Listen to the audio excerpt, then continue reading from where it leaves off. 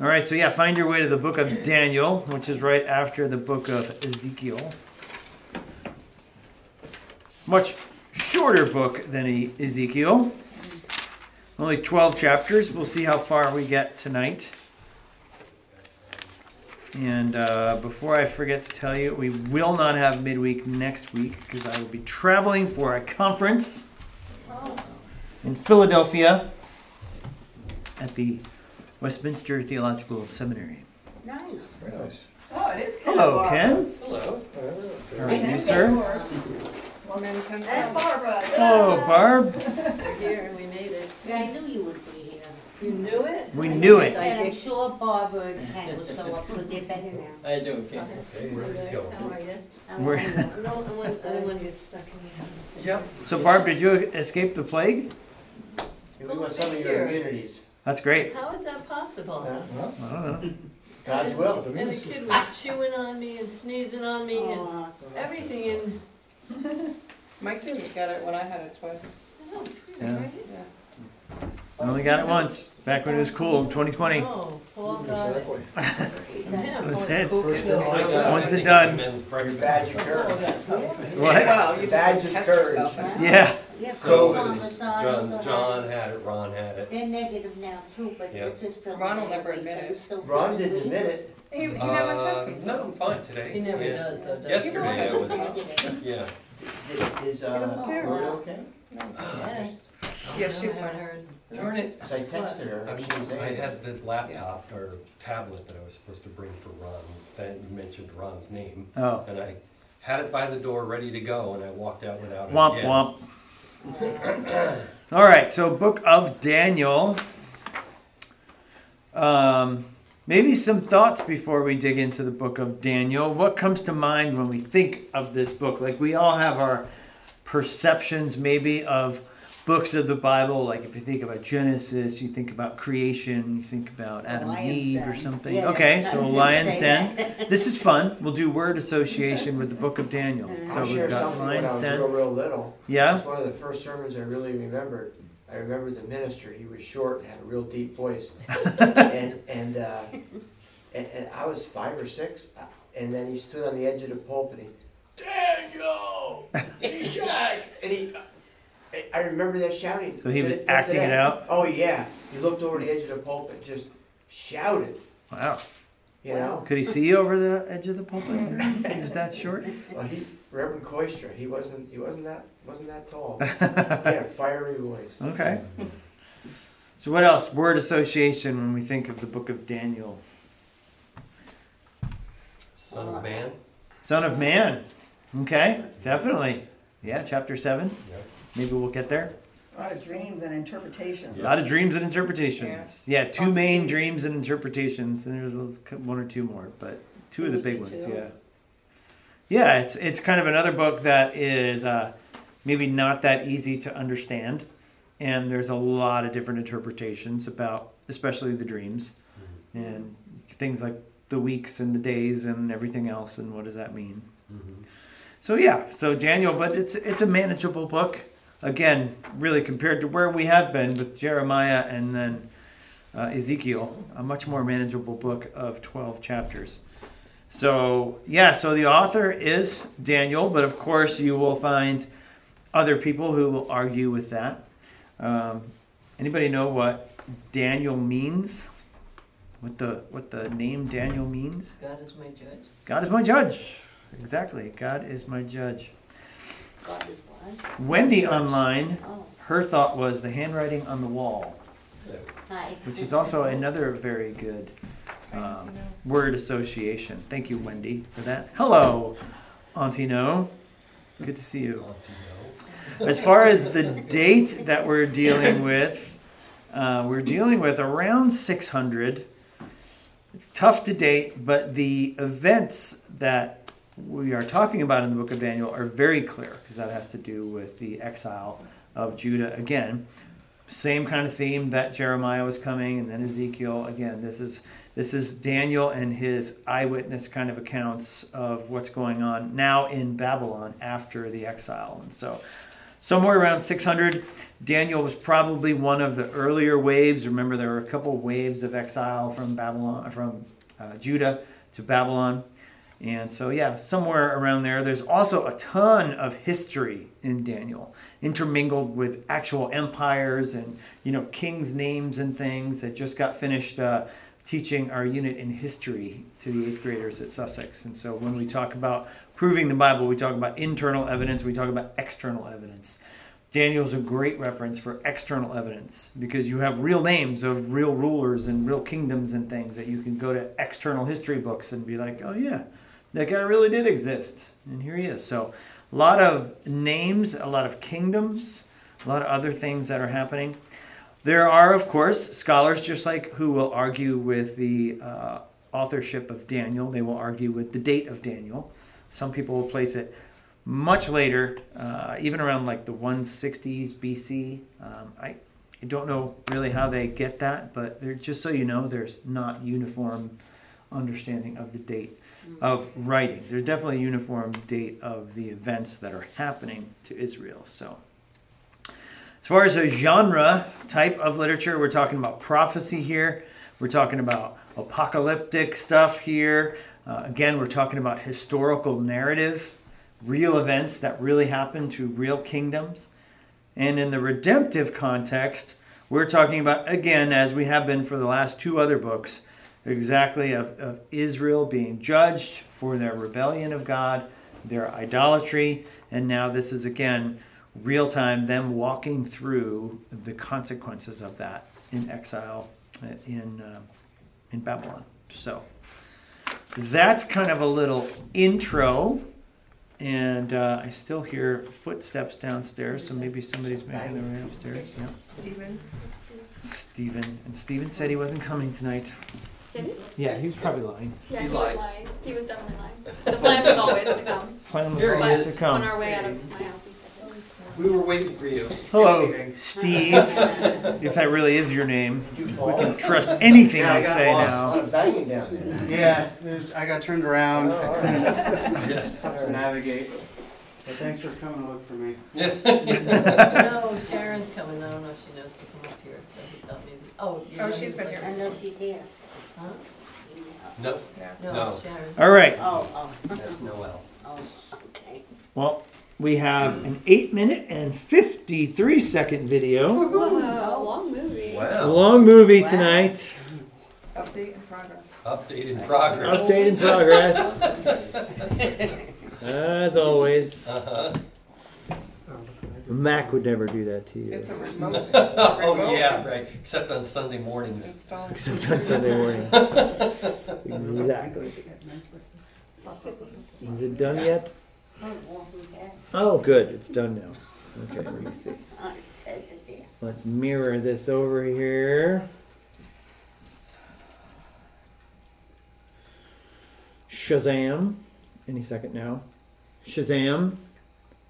I will then put this on the live stream. There we go. Shazam.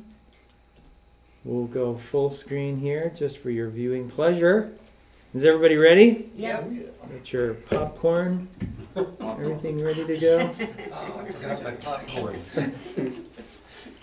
make that for you every night. The Book of Daniel. The story is set right after Babylon's first attack on Jerusalem, and they had plundered the city and its temple and taken a wave of Israelites into exile. Among them were 4 men from the royal family of David. Daniel, who's later named Belteshazzar, and his 3 friends, who you probably know by their Babylonian names, Shadrach, Meshach, and To bed we Abednego. go. This book tells of their struggles to maintain hope in the land of their conquerors. The book's design seems pretty simple at first. Chapters 1 through 6 contain stories about Daniel and his friends in Babylon, while chapters 7 through 12 contain the visions of Daniel about the future. But this 2-part shape is made even more interesting by another design feature, and that's the book's language. It begins in Hebrew, the language of the Israelites, but chapters 2 through 7 are written in Aramaic, a cousin language to Hebrew spoken widely among the ancient empires. But then in chapters 8 through 12 it goes back to Hebrew. This design shows how chapters 2 through 7 are a coherent section, but it also highlights the importance of chapters 2 and 7 for understanding the later chapters of the book. Let's just dive in. Chapter 1 introduces the basic tension of the first half of the book. Daniel and his friends, they're really wise and capable, and they're recruited to serve in the royal palace of Babylon. But they're pressured to give up their Jewish identity by living and eating like Babylonians and violating the Jewish food laws found in the Torah. So they refuse, and they choose faithfulness to the Torah, and that puts them in danger. But God delivers them, and they end up being elevated by the king of Babylon. After this begins the Aramaic section, which you'll see has this really cool symmetrical design. So first, the king of Babylon has a dream that, it turns out, only Daniel is able to interpret. It's about a huge statue made of 4 types of metal, and it symbolizes a sequence of kingdoms, and the head is Babylon. But then a huge rock comes flying in, and it shatters the statue, and it becomes this huge mountain. Now, this dream is the first of many symbolic visions in the book, and this one introduces the basic storyline of them all. Daniel says that the statue represents a train of human kingdoms following from Babylon, and they will all fill God's world with violence. But one day, God's kingdom will come and will confront and humble the arrogant kingdoms of this world and fill the world with the healing justice of God's reign and rule. After this, chapter 3 tells the famous story of Daniel's 3 friends who refuse to bow down and worship a huge idol statue, which, like the statue in chapter 2, represents the king and his imperial power. And so the friends are persecuted. They're thrown into a fiery furnace, but God delivers them from death, and they're exalted by the king, who now acknowledges their God as the true one. After this come a pair of stories about 2 Babylonian kings, the father, Nebuchadnezzar, and then his son, Belshazzar. They're both filled with pride because of their imperial power. And so, like in chapter 2, God warns them both through dreams and then visions, which, also like chapter 2, only Daniel can interpret. He says that both kings are to humble themselves before God, and both kings arrogantly resist. So Nebuchadnezzar is stricken with madness. He becomes like a beast in the field. But then he humbles himself before God, and his humanity returns to him. He's restored as king. This is in contrast with his son, Belshazzar, who doesn't humble himself before God, and he's assassinated that very night. Now, these 2 stories draw this imagery from Genesis chapters 1 and 2 and Psalm 8, where humans are depicted as the royal image of God. He's given them authority to rule over the beasts of the field and the birds of the air on behalf of God, who is the world's true king. But when human kingdoms forget that, when they rebel and make themselves and their power into a god, they become less than human, like violent beasts who will face God's justice. Which brings us to chapter 6, the pair of chapter 3. And this time it's Daniel who's being persecuted, because he refuses to pray and worship the king as a god. And so, like the friends, he's sentenced to death, and he's thrown into a lion's den. But God delivers him from the beasts, and like the friends, the king exalts Daniel and praises his God, which brings us to chapter 7. It's the pair of chapter 2, and the center of the book where all its themes come together. It's another dream, but it's Daniel's this time. And ironically, he can't understand the dream until an angelic messenger explains it to him. He sees a series of 4 beasts, one like a lion, then like a bear, then one like a winged leopard, each of these symbolizing an arrogant kingdom. And last of all is a super beast, identified as a really evil empire, and it has lots of horns, a common symbol for kings in the Old Testament, and there's one specific horn who is an image of an arrogant king who exalts himself above God and persecutes God's people. Now they are symbolized by a figure called the Son of Man, who's an image for both God's covenant people, but also for their king from the line of David. But then all of a sudden, God, who's called the Ancient of Days, comes and he sets up his throne. He destroys the super beast and he exalts the Son of Man on the clouds, where he comes up to sit at God's right hand and share in God's rule over the nations. We can look back now and see how all of these stories in the first half fit together. The 3 stories of faithfulness despite persecution. These are meant to offer hope to God's suffering people among the nations. But they suffer because human kingdoms have rebelled against God and have become beasts. And so these visions encourage patience, that God's people are to wait for him to bring his kingdom and rule over our world and vindicate his suffering people. But it raises the question about when God is going to do that, and that's what these final 3 visions set out to explore. In chapter 8, Daniel has another vision about the final 2 beasts of chapter 7, but this time they're symbolized by a ram, who we're told is the image of the empire of the Medes and Persians, and then by a goat, who's an image of ancient Greece. And out of the goat come a whole bunch of horns, one of which symbolizes the evil king from chapter 7. And we're told more about him, that he will attack Jerusalem and exalt himself above God and defile the temple with idols. However, in the end, he will be destroyed by God, who will exalt his people and his kingdom. Now, by chapter 9, Daniel is very puzzled, especially as to when all of this is going to take place. And so he consults the scroll of the prophet Jeremiah, where God said that Israel's exile would only last 70 years. So for Daniel, the 70 years is almost up. And so he asks God to fulfill his promise soon. But an angel comes and informs him that Israel's sin and rebellion has continued. And so their time of exile and oppression will continue on 7 times longer than Jeremiah envisioned. Daniel is deeply disturbed by this, and he has one final vision. We're shown the same sequence of kingdoms. It's Persia, then Greece, and Alexander the Great, followed by lesser kings, all leading up to this final king of the north, who will invade Jerusalem, set up idols in the temple, and exalt himself above God. But then, all of a sudden, this king comes to ruin. Now, there's been endless debate about what all of these visions refer to. Many see a clear connection to the exploits of the Syrian king Antiochus in the 160s BC. He killed many faithful Jews in Jerusalem and set up idols in the temple. Others think it points forward to the Roman Empire's role in the execution of Jesus and the destruction of Jerusalem and the temple in AD 70. And still others think it will be fulfilled in future events that have yet to happen when Jesus will return. Now the problem is that the symbols and the numbers, they don't quite match any of these views perfectly. But it opens up the possibility that in a sense, they are all right. The book of Daniel has been designed to offer hope to all future generations of God's people. It did so in the days of Antiochus' empire, and it has ever since.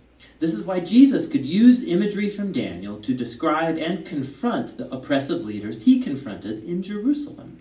This is why John, the visionary who wrote the Revelation, could adapt Daniel's visions and apply them to Rome of his day and also all future oppressive empires. And so the point of Daniel is that all generations of readers can find here a pattern and a promise. It's a pattern that human beings and their kingdoms become violent beasts when they glorify their own power, when they redefine right and wrong, and don't acknowledge God as their true king. But Daniel also holds out a promise that one day God will confront the beast. He will rescue his world and his people by bringing his kingdom over all nations. And so for every generation, this book speaks a message of hope that should motivate faithfulness. And that's what the book of Daniel is all about. Wow. That's it. That's it. Dude, stop trying to play guitar solos because Dude, scales. stop trying to play guitar No, solos, this isn't man. hype. This isn't a joke. Should I leave this on, For the Ron? past 16 years as a professional guitarist and as a teacher to over a Stop, million stop. students Make it online, stop. I've seen it all. I've seen too much. What? Seen too much. I've seen too much. Okay. Let us then put this back here. Okay. We're good. Alrighty. So yeah, I thought that was a very, very hopeful overview of the book of Daniel. We are going to get through as much as we can in the book of Daniel tonight. So if you do have your Bibles, head over there. And so we're starting in chapter 1. Again, these are events that we know for a fact when these sort of things happen, which kind of influxes when Daniel wrote down these events and recorded them. We really don't have any reason to doubt that they did take place shortly after or around the time that they actually were happening. So we see Daniel saying in the 3rd year, starting in chapter 1, of the reign of Jehoiakim, king of Judah, Nebuchadnezzar, hello there, king of Babylon, came to Jerusalem and besieged it.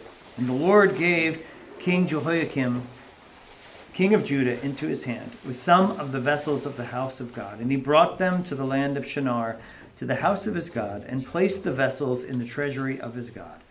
Then king commanded Ashpenaz, the chief eunuch, to bring some of the people of Israel, both of the royal family and nobility, youths without blemish, of good appearance, and skillful in all wisdom, endowed with knowledge, understanding, learning, competent to stand in the king's palace, and teach them the literature and the language of the Chaldeans.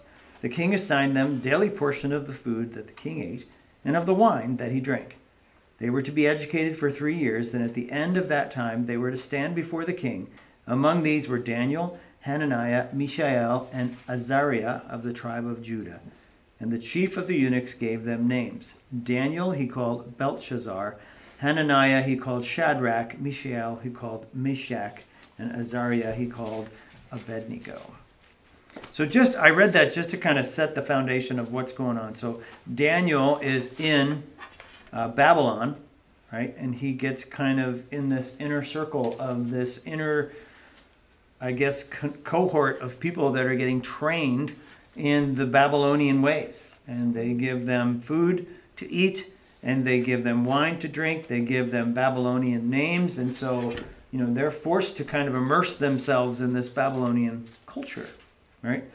What's the problem of a Jew being immersed in Babylonian culture? Or what are some problems with a Jew being immersed in Babylonian They're not going to be culture? able to follow the Jewish laws. They're not going to be able to follow the Jewish laws. Yeah, like maybe what's one of the first things that comes to mind? Food laws. Unclean environment. Yep, unclean environment. Yep. Yeah. Never mind, you got no temple anywhere, and you got no priests, and all of those other things. But so one of the first problems is food, right? And so in verse 8, it says, Daniel resolved that he would not defile himself with the king's food nor the wine that he drank. And he goes on to say, therefore he pulls the guy aside and says, hey, give us fruits and vegetables. And the guy's like, well, I don't know about that. You'll probably, look weak and probably fall behind in your work. And Daniel says, go give us a test. For like 10 days, just let us eat fruits and vegetables and see how we do. And of course, he turns out that he was stronger and better than any of the other people in their little cohort, which has led some people to create such things as the Daniel fast. It's just fruits and vegetables or something like that. So. Makes you wonder what was wrong with the meat then, Yeah, it's like why? Besides the fact that it was probably all, pork products and other things that they couldn't eat, but. Yeah, well, no, but and it also, wasn't prepared. why, other than God's blessing over them? Yeah. God uses science and health and practical means. Yep. So, what was wrong with all the other young men who were eating the meat? That's what I'm saying. Gotcha. Not kosher-wise. Yeah. So that the fact that they weren't on a high-protein diet, right? They still looked better than the other people who were. Yeah, it's a good point. Something in the pig. Yeah. But we see something that we can pick up here in application, right? What do we see in verse 8? We see the resolve of Daniel, right? He would not defile himself with the king's food, right? He took a stand. Yeah. Think about how scary that is. Like, you're thousands of miles from home. Like, you're being given food. I'm alive. A lot of other people aren't. Right? I'm being fed, I'm being cared for, I have a job, I have shelter, right? And am I still going to really be that detailed about God's law that I'm not going to eat the food they put in front of me? And Daniel says yes. As much as he can, he's going to honor God. Right? He's not going to be able to follow all of the law, but as much as he can, what he can control, he's going to follow God. And that's just a good thing to pick up in application as we start. The resolve of Daniel, and do we have some of that resolve where as much as we can, as we're exiles in a foreign land, are we still going to follow God and still going to, as Frank said, take a stand, right, in that?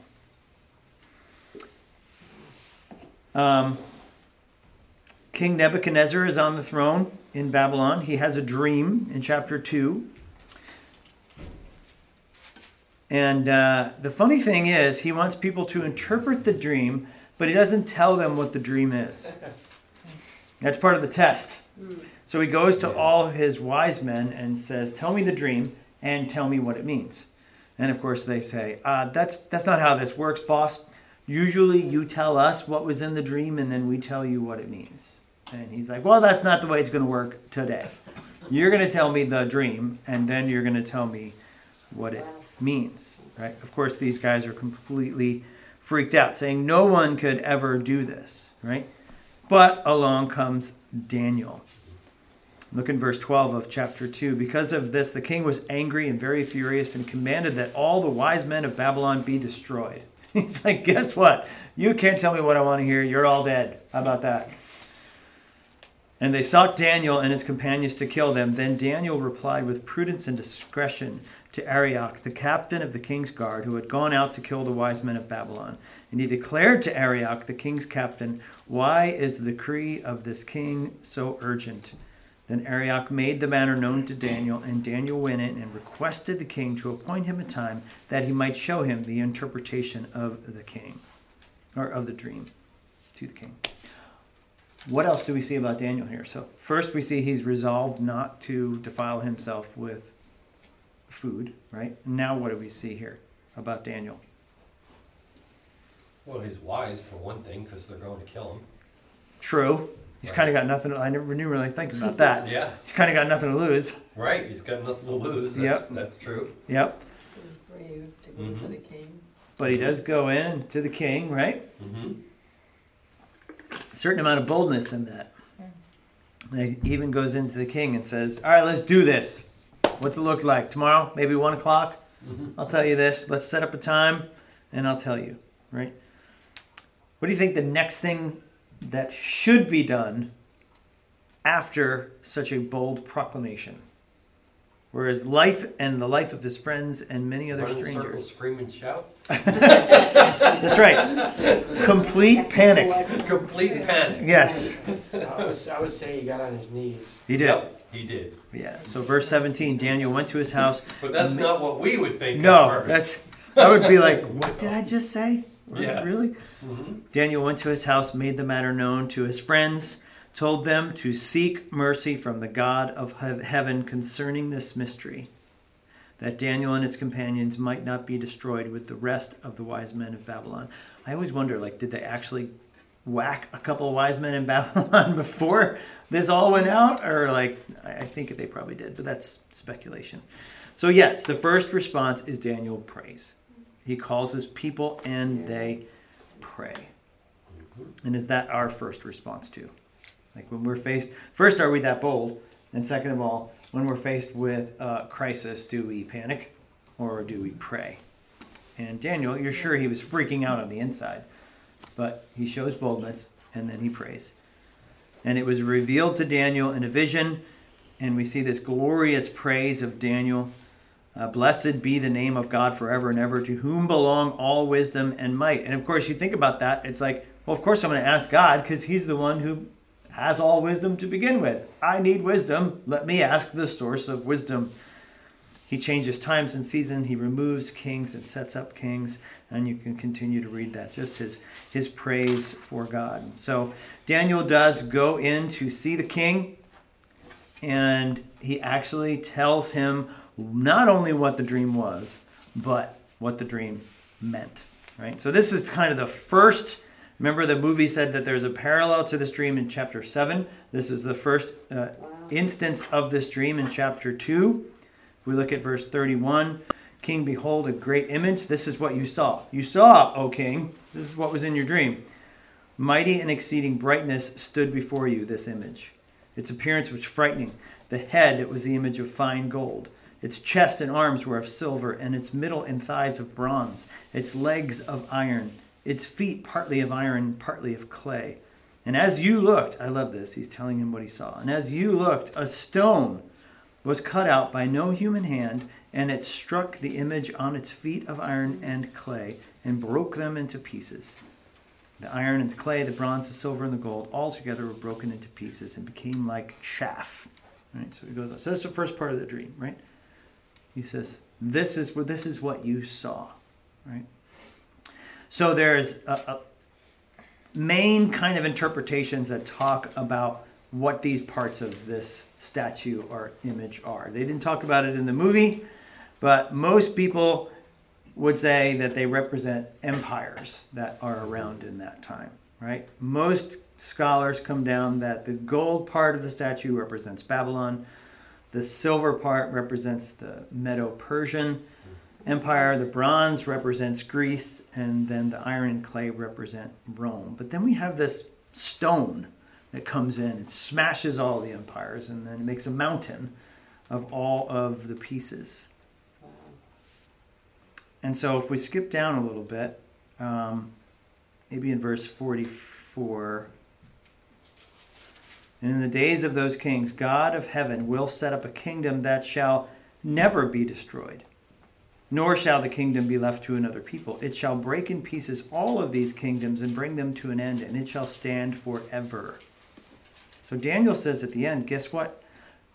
There's another kingdom that's going to come out of this, and it's the one that broke all of those other kingdoms apart and smashed them into pieces. So theoretically, this other kingdom is this rock that comes and destroys all of the other kingdoms. But he also says, in the days of those kings, right?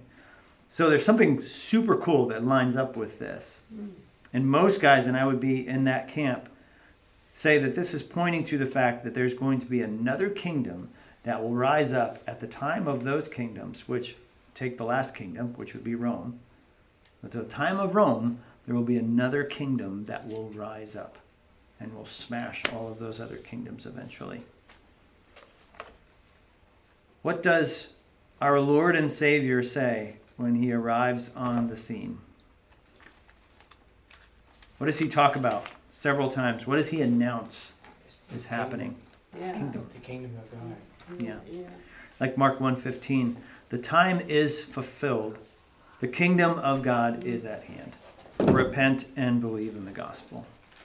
And so many people think like this points to Jesus coming and the fulfillment of that, and saying, guess what? Here's the kingdom. How many times did Jesus mention the kingdom in Matthew? All over the Gospels, of course.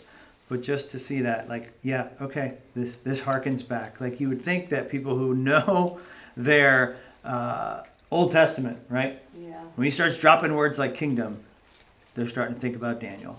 And they're starting to think about stuff like this. Thy kingdom come, thy will be done. Yep. On Lord's Yeah, Prayer. that's good. Yeah. And of course, you talk about a kingdom that will never end, never be destroyed, and that will destroy all other kingdoms, right? And that lines up with God's eternal kingdom as well. So just a really cool thing. And the rock of our salvation. And, Yeah. You know, all of those things, the rock. Yep. God is the cornerstone. The Rock of Ages. Yeah, Rock of Ages. All It's a of great those. song. Yeah. No. Not the hymn. That's such a good hymn. I was talking about the one by Def Leppard. But anyway. Listen to the one from James Ward. Fulfilled. Like who? James Ward. James War? Ward. Ward. Okay. Cool.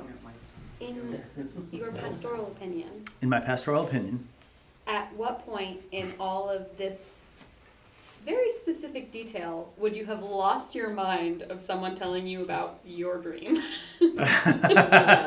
probably right when he started telling me what I saw. Yeah. Yeah. Like, Yeah. this is the ultimate mic drop in the Bible. Yeah. The fact that, He doesn't even need to interpret it at that point. yeah, I think about that. The chutzpah, right? That Daniel had. All the other wise men are fleeing for their lives. Like, we're not even going to try this. And then Daniel's like, I got it. Yeah. Well, God's got it, right? And he just wanders in and starts talking. Do you think Daniel for a second was like, you saw a image, right? I'm getting there. Like you think like the first wrong thing he said, like his head is coming off, so he's just waiting. But yeah, it's So he had faith. he sure did. Yeah. Yeah. He sure did. So for this, he is promoted. And of course, God is seen as who he is. We saw that time and time again in Ezekiel, so that they will know that I am the Lord. Right? 47, the king answered him, truly your God is God of gods, Lord of kings, and a revealer of mysteries, for you have been able to reveal this mystery. And so he promotes him, makes him prefect over all of the wise men of Babylon. Then Nebuchadnezzar, in a moment of complete and total pride, makes a giant statue of his favorite idol, Himself. all right, or of himself, yes. And he makes this proclamation that says, whenever you hear the music playing, you have to drop down and worship my wonderful statue. And if you don't, you're dead. I made this special furnace that I will throw people in if you do not worship my giant statue. Right? And we see of course, huge pride, right? Remember in the movie, it was talking about the pride of Nebuchadnezzar and the pride of his son who takes his place, Belshazzar. Yeah, right? So we see pride, but also, can a Jew worship an image? No. They're not supposed, but they. We just learned that. Can a Jew worship something that's not God? Yeah, can a Jew worship anything? No. Anything that's not God. So he's yeah. gonna blow like commandments 1, 2, and 3 if he does this, right? So there's no way. There's no way Daniel's Yeah, gonna. but they do it anyway. Well, they do it. I mean, the Babylonians do, Yeah, but. but Daniel does not, because No, Daniel's that's like, there's Daniel. no way that this is going to happen, right? So, and his friends also are trusty Jews, right? They do not, faithful Jewish people, they do not worship, right? And so it gets found out. They play the music. Shadrach, Meshach, and Abednego do not worship this golden image, right? Of course, Nebuchadnezzar finds out in furious rage, says, guess what, guys? You're getting a one-way ticket to the furnace. In verse 16, Shadrach, Meshach, and Abednego answered and said to the king, "Oh, Nebuchadnezzar, we have no need to answer you in this matter." I know you're freaking out right now, but we don't care. There's still no way we're worshiping this giant statue, right? If this be so, like in other words, if you're really going to do this, the God whom we serve is able to deliver us from the burning fiery furnace, and he will deliver us out of your hand, O king. Watch this. But if not, be it known to you, O king, that we will not serve you or your gods or worship the golden image that you have set up. Talk about chutzpah, right? They had faith, that was good. Yeah. Talk about resolve. Talk about integrity, right? And look at this prayer. Like, how often do we pray? Like, we're great at praying the first part of this prayer, like, God, please deliver us from this trial. Yeah. Amen. But how often do we finish that prayer with, but if not? Right? But if you're not going to deliver me from this trial, if you're not going to heal that person, if you're not going to get me out of this mess, if you're not going to do what I ask you to do. I will be Right. done. Yeah. It has nothing to do with a reflection on God's faithfulness or lack of faithfulness at all. He says, but if not, make sure you realize, King, that we will never serve you. We will never bow down to these idols. Right? Do we have anywhere close to this sort of faith? Anywhere short of this resolve, anywhere short of this integrity to be able to say that? Like, this guy's about to murder them. So even, you could ask it, like, do we have that kind of faith that we would die for our faith? That's what they do. They don't know. I mean, they're going to be thrown into the furnace, right? Imagine him. He lost his mind. Yeah. I mean, Yeah. boy. Verse 19, then he was Yeah. filled with fury, and the expression of his face was changed, which is Hebrew for he got super ticked at that point.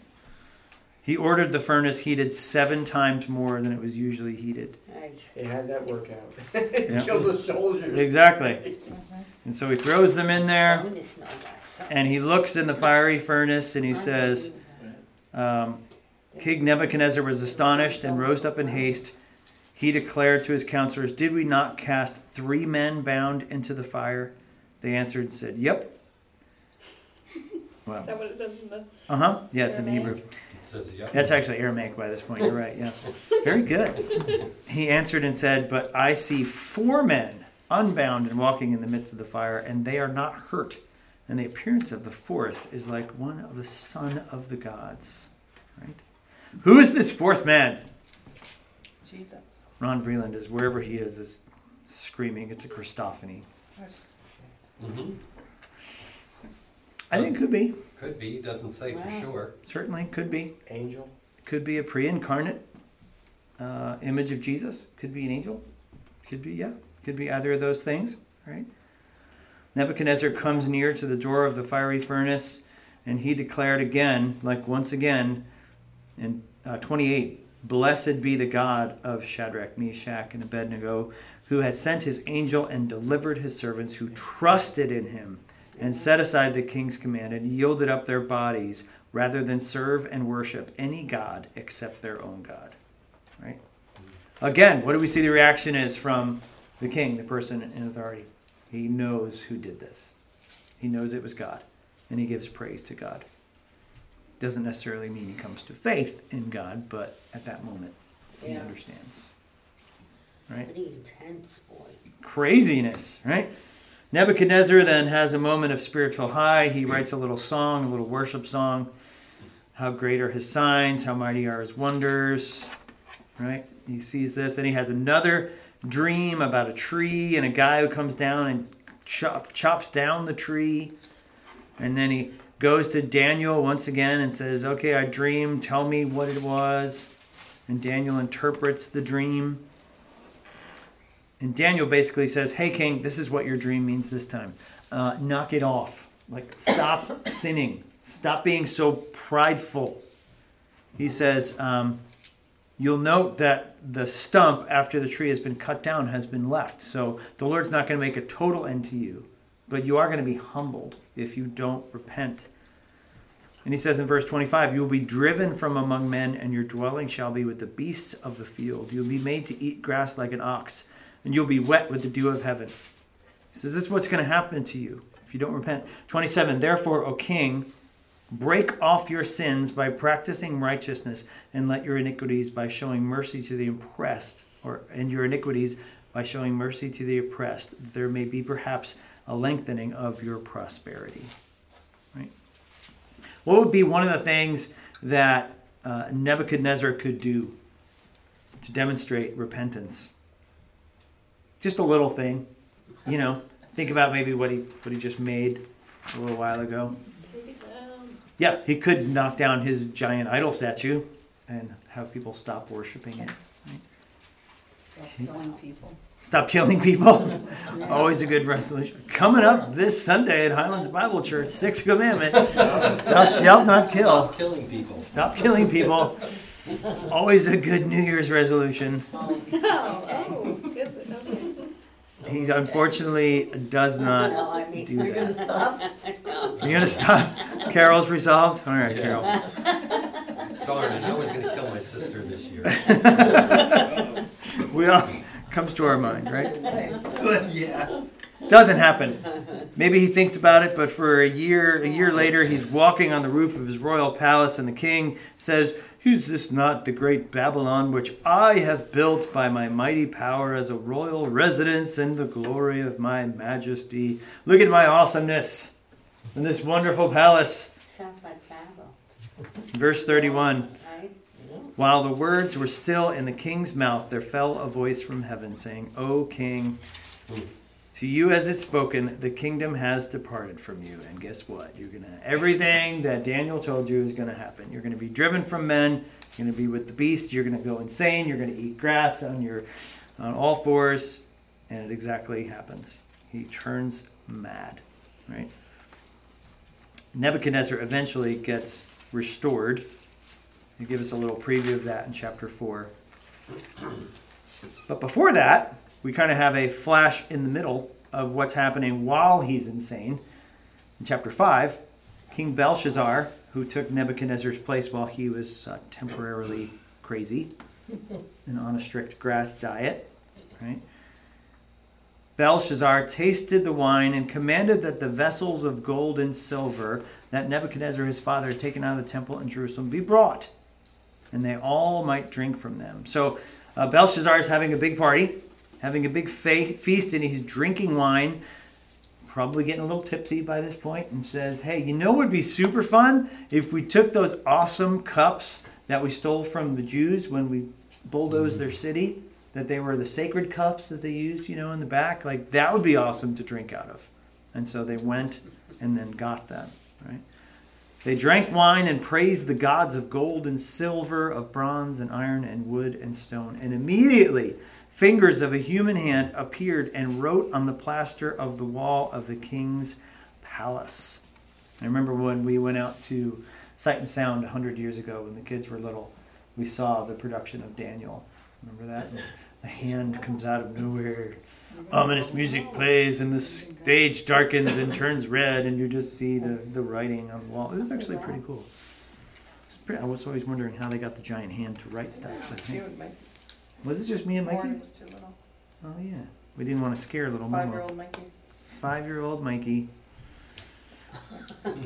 Oh, So he writes, the handwriting is on the wall, right? Just like one of our common expressions that we have here, even today, in our vocabulary. Handwriting being on the wall, that this is not going to go well for you, right? The king's color changed. His thoughts alarmed him. His limbs gave way and his knees knocked together. The king called loudly to bring in the enchanters, the Chaldeans, the astrologers, and declared, whoever reads this writing and shows me its interpretation, this guy, and is now his replacement guy, always looking for interpretations. Come on, figure this stuff out yourself. They shall be clothed. They're going to be treated royally. And all the king's wise men came in, but they could not read the writing or make it known to the king. The king was greatly alarmed, right? Queen, because of the words of the king and his lords, came into the banquet hall and declared, O king, live forever. Let your thoughts not alarm you, or let your color change. Let your knees not knock together. Just calm down. There is a man in the kingdom who this kind of thing he's good at, right? He's done this a couple times before. If you look in the king history books, you'll see that Nebuchadnezzar had a few things that he didn't understand, and this guy figured it out. So Daniel is called to show the interpretation, and Daniel interprets the handwriting. Let's jump down to 24. From his presence the hand was sent. Right? This is from God's presence. And the writing was inscribed, many, many tekel and parson. And the interpretation is many. God has numbered the days of your kingdom and brought it to an end. Tekel, that has you have been weighed in the balances and found wanting. And Paris, your kingdom is divided and given to the Medes and the Persians. Then Belshazzar gave the command, and Daniel was clothed with purple and celebrated. But that very night, Belshazzar the Chaldean was killed, and Darius the Mede received the kingdom, being about 62 years old. So this happens instantaneously, right? The handwriting's on the wall, and his kingdom is then taken from him. We see Darius the Mede. Full disclosure, no people have really been able to figure out who the heck Darius the Mede is, because there's a couple things that don't line up history-wise, right? And they've never been able to find him in any other extra biblical writings or any other history books. But it's just an argument from silence. It doesn't mean he didn't exist. But if you go poking around in this, you're going to find lots of shoulders that are shrugging like that. We can't find evidence of this guy anywhere else, but that doesn't mean he didn't exist. We do see that he's the Mede. So we know that the Persian Empire now included the Medes, and so now they're becoming one empire. That's why it's the Medo-Persian Empire. And so now we see, guess what? Babylon starting to then fade in world history, and the Medo-Persian Empire starting to come in, and starting to come in pretty much right here in some of the land that they took over. Right? So we see massive interplay of kings and kingdoms and other things that are happening here. All right, how are we doing on time? Wow, okay. Why don't we see if we can get through chapter 6? oh, Daniel in the den. Daniel in the lion's den. Ooh. Wow. All right, so it pleased Darius to set up, right? So Darius is in charge now. He sets up 120 satraps or officials to be throughout the whole kingdom. And Daniel was one of the high officials, right? Everybody starts to hate Daniel, of course. Verse 5 says, these men said who are trying to frame him, guess what? We're not going to find any ground for any complaint against Daniel unless we find it in connection with the law of his God. Daniel's the perfect employee. He's the model worker. They're not going to get him on any technicalities, any personnel issues, any policies and procedures.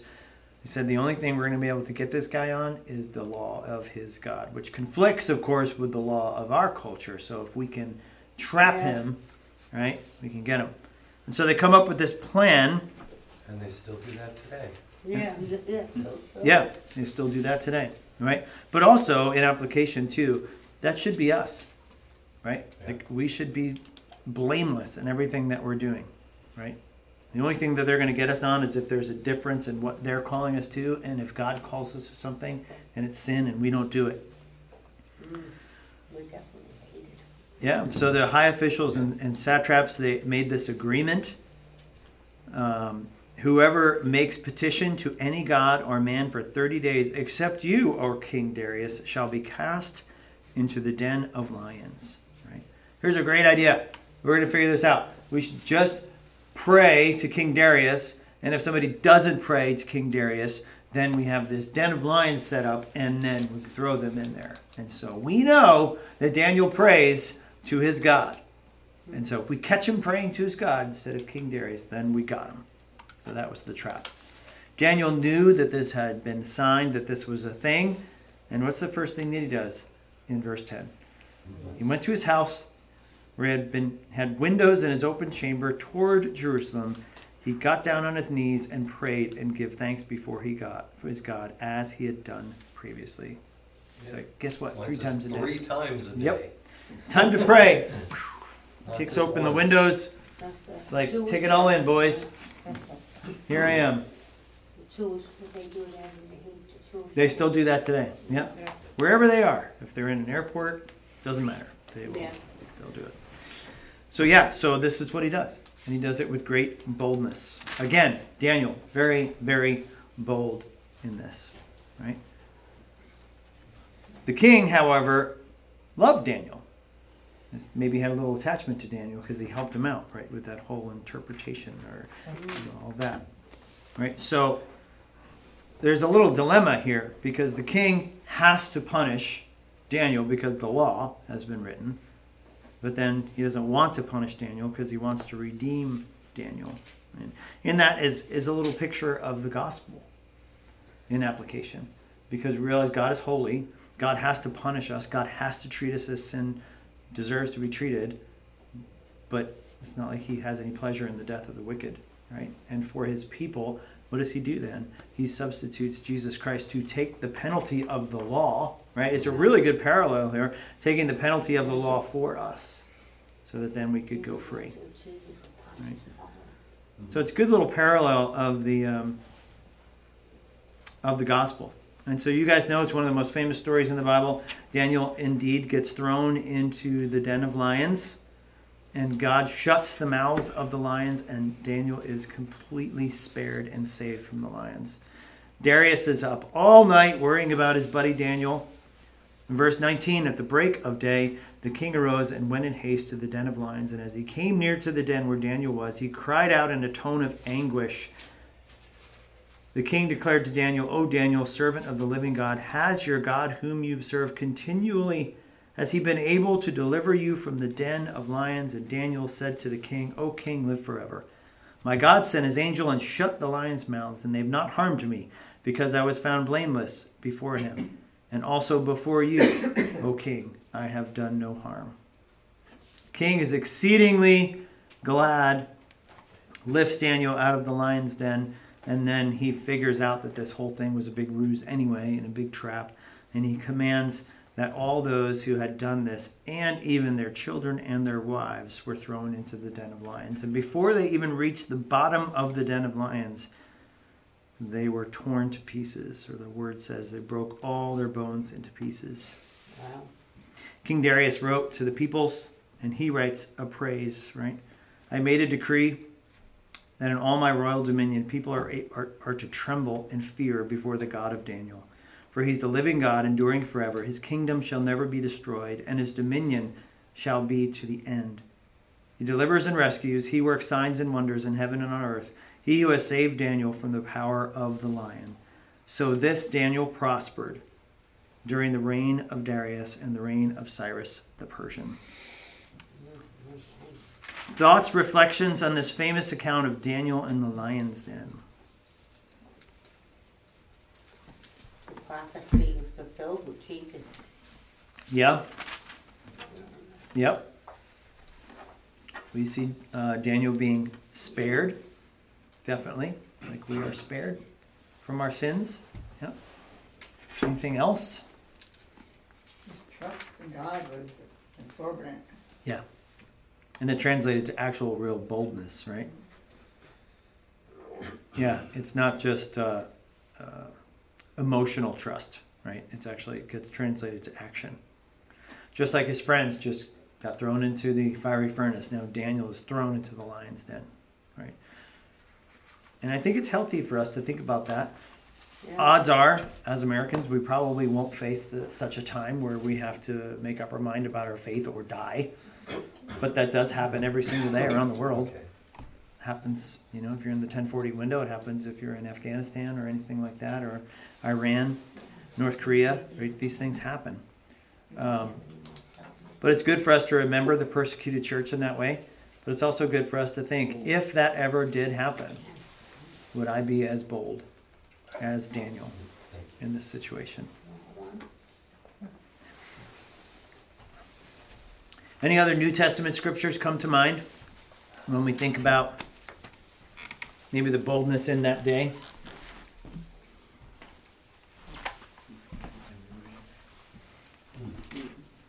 Let me consult the Google Concordance for the one I'm thinking about. Yeah, Stephen. Stephen? Stephen in Acts 7. Is that? Yep. Stephen being martyred? Yep, Stephen being martyred. Yeah. Yeah, we just read that in the men's Bible study. Yeah, the boldness of that, right? He preaches that amazing sermon, riles them all up. He's got to be thinking, like, this is the polar opposite of what they want to hear. They're going to be very angry that I tell them this. Mm-hmm. How many times does he say, yes, Jesus is the Messiah? You remember Jesus, right? The one you crucified? Yeah. That Jesus? And then he said, he looks up and he sees him sitting at the Yeah. right hand of the Father. And Yeah. Yeah. Yeah, Moses standing in front of Pharaoh, let my people go, Yeah. Yeah. um, There's a trust, but there's certainly not a trust and a boldness, right, in and of ourselves. And it's not in Daniel as well. And of course, Jesus standing in front of Pilate. Oh, yeah. Oh, absolutely. Oh, Mm-hmm. Yeah, that's a great one. amazing. I thought of, Jesus talking about maybe the signs of the end of the age and if we're persecuted, right? Mark 13:11, when they bring you to trial and deliver you over, do not be anxious beforehand what you are to say, Mm-hmm. but say whatever is given to you in that hour. For it is not you who will speak, but the Holy Spirit. Mm-hmm. Yeah. The idea that we are continuing to trust even to the very end. And we don't know if the Lord will deliver us or not. But yeah, we entrust ourselves to the Holy Spirit in that. Wasn't that in the Voice of the Martyrs Yeah. that we watched, that one testimony Yeah. of, the guy who was literally about to be killed, and he said this is the verse that the Lord kept Yeah. bringing to mind, and he literally gave him the words to say Yeah. in that moment, Yeah. and he wasn't killed. Yeah. So it's good to think about that. It's good to be emboldened in the faith, but it's good to think about, there are testimonies all throughout Scripture of this for us, for our encouragement. Peter in front of the Sanhedrin, another one. Right? Yep. John the Baptist. John the Baptist. Yep. John the Baptist unfortunately did cost him his life. So many. Yep. Okie dokie. So in 2 weeks we will pick up with chapter 7. No midweek next week. Oh, What? I'm What? traveling. traveling. I'm going to a conference. Don't you want to teach Steve Yeah. You want to take over chapter 7? You can. chapter 7? Steve did great at Bible study. Yeah, bring it on. Whoa. All right, we'll talk tomorrow. We'll have safe travels. Oh, are you having lunch tomorrow? Yeah, I think so. Wow. I'm good to have lunch. Good, good. Yeah, me too. I never miss it, Oh, I'm busy. except for the last 4 weeks in a row. Okay, let me pray for us. Father, I thank you so much for your word. I thank you for these people that come out to hear of you, the people that are online with us, Lord. We pray that you will help us, Father. We read these stories from thousands of years ago, and we try and understand the context and these world powers, these kingdoms that are in play here, Lord. But really in the middle, at the forefront, are people who fear you and follow you and believe in you and boldly trust in you. And so I pray that that would be us, that we would be followers of you, even from the very beginning, in the very small things where Daniel refused to break your law, even with the food that he ate, and especially who he would worship. We pray, Lord, that we have that awareness and that boldness and that trust that works its way out in actions, Lord. We thank you so much that you are sovereign over all kingdoms, over all rulers. And so we pray that as we continue to walk out our faith here in New Jersey, we thank you for the freedom that we experience, and we acknowledge that there are many brothers and sisters around the world who don't have this freedom. And we pray that you would embolden them and bring them much fruit from their churches. We pray for us, Lord, that we would not get too complacent, that we would continue to have an awareness of you as the King of Kings and Lord of Lords. And we pray that you would use us in your kingdom to further your name and your renown. And we pray this in Jesus' name. Amen. Amen.